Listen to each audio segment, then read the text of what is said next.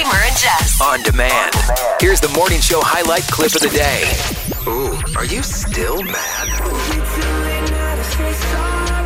Want an apology? Or is yours long overdue?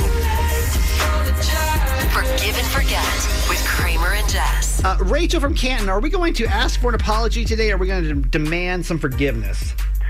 I guess I need to ask for forgiveness from my best friend, but I have no idea why she stopped talking to me. Oh, these are the worst ones. Yeah. Well, how do you know that there's an issue then? Well, I think the first time I started to notice it was New Year's Eve. My best friend and I were, out with our friends, and she just kind of avoided me. Ew. I was like, oh, okay, maybe she just wanted to socialize with other people. I didn't think anything of it. But then the next day, her and I have our annual brunch that we go to together, just her and I, and she didn't even show up. Wow. And it was already confirmed for sure? Yeah, it was confirmed. I had texted her, when I woke up, and I was like, hey, we're still meeting at 11:30, right?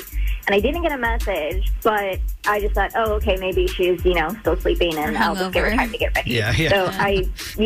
So she just didn't even show up. She then texted me later that day and was like, hey, sorry, something came up. And, that was it. And you guys are how close are you guys? This doesn't sound like...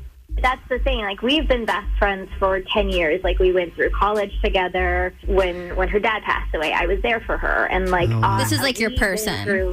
Yes, as close to a soulmate that you can get with a friend as possible. Totally. That's who we are. I would be so taken back if my best friend was avoiding me at a party like that, when it's usually you and your bestie, the whole night. That's why I'm okay, so now here it is. It's been 3 weeks since New Year's, and you guys haven't talked at all? Every time I do communicate, it's her just being very short and barely responding to me. She's acting as if I'm, this person that she's the most annoyed with. You did something wrong. Yeah, and I can't think of anything, but we do have a mutual friend.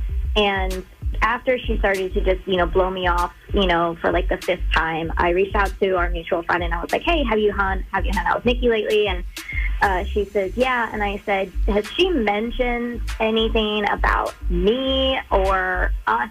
And my friend confirmed that she is mad at me. Did she say why?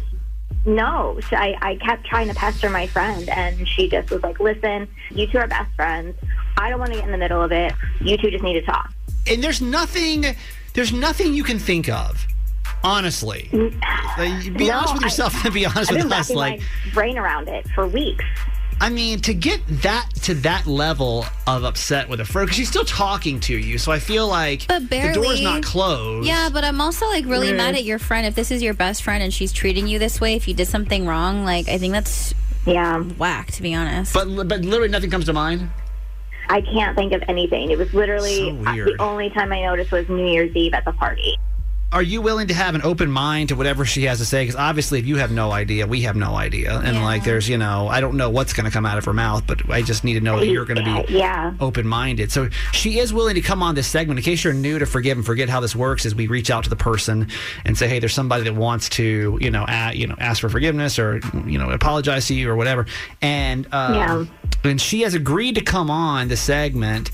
Out of all the 2 years we've done this, she was the most reserved person about it. I think she might know it's you, but she wasn't going to give up much about the situation. So I'm just as clueless as you are. Rachel? Yes, hi. Are we good to go? I am so ready. Okay. Then let me get on Nikki. Hi, Nikki. Hi. Good morning. Hi there. Good morning. Thank you again for doing this. We really appreciate it. No problem. So, I told you when we set this up, I said, there's somebody obviously wants to bring you on the radio when it comes for a segment about an apology. Anybody you think that could want to bring you on a segment like this? I'm pretty sure it's my friend Rachel, but I don't know. We'll see. It is Rachel. And Rachel's on. What's happening with you guys? Because obviously that's the first person you said. And I guess that Rachel, and including Jess and I, are kind of confused on what's happening with you guys right now.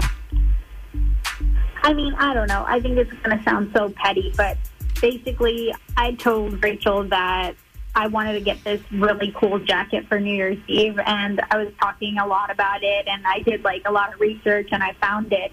And then she got the same jacket as me, and we need to be different people. Like, I feel like she's always copying me, and it just felt like the last straw.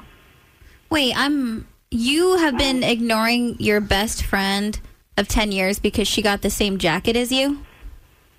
This is why I didn't want to say it. And this is why I didn't bring it up to her either. It's silly, but it's important to me. Rachel, does this ring a bell to you about the jacket? Yes, I definitely know what she's talking about. I did hear her talking about it, and I did find the same jacket, and I thought it would be cute to both be wearing the same jacket, but I guess that really backfired.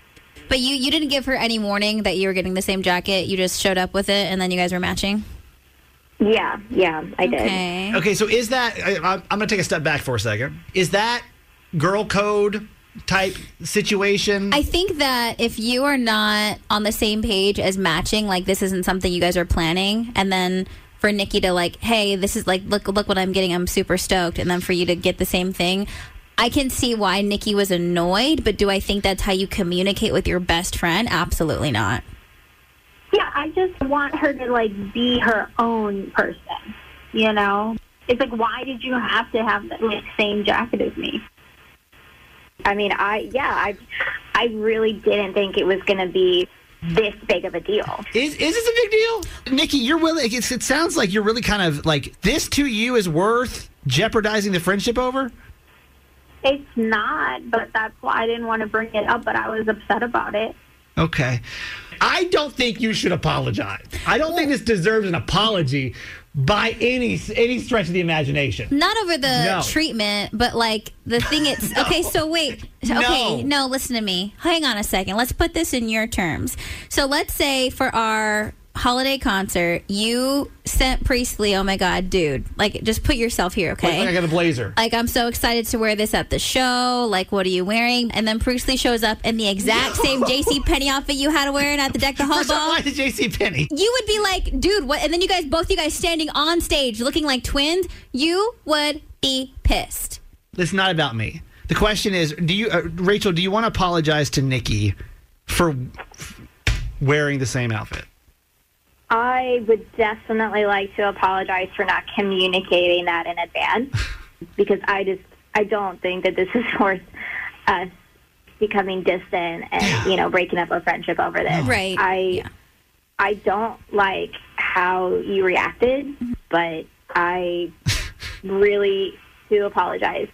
Nikki, do you accept the apology? Yes. Okay. Everybody good now? Can we move on with our Friday? And I just feel like, maybe Nikki be nicer to Rachel. Hey, thanks for listening. Make sure you subscribe to get the show daily. And if you think we've earned it, give us 5 stars. Hear Kramer and Jess live every morning on Mix 106.5 Baltimore. And check out the Kramer and Jess Uncensored podcast at kramerandjess.com.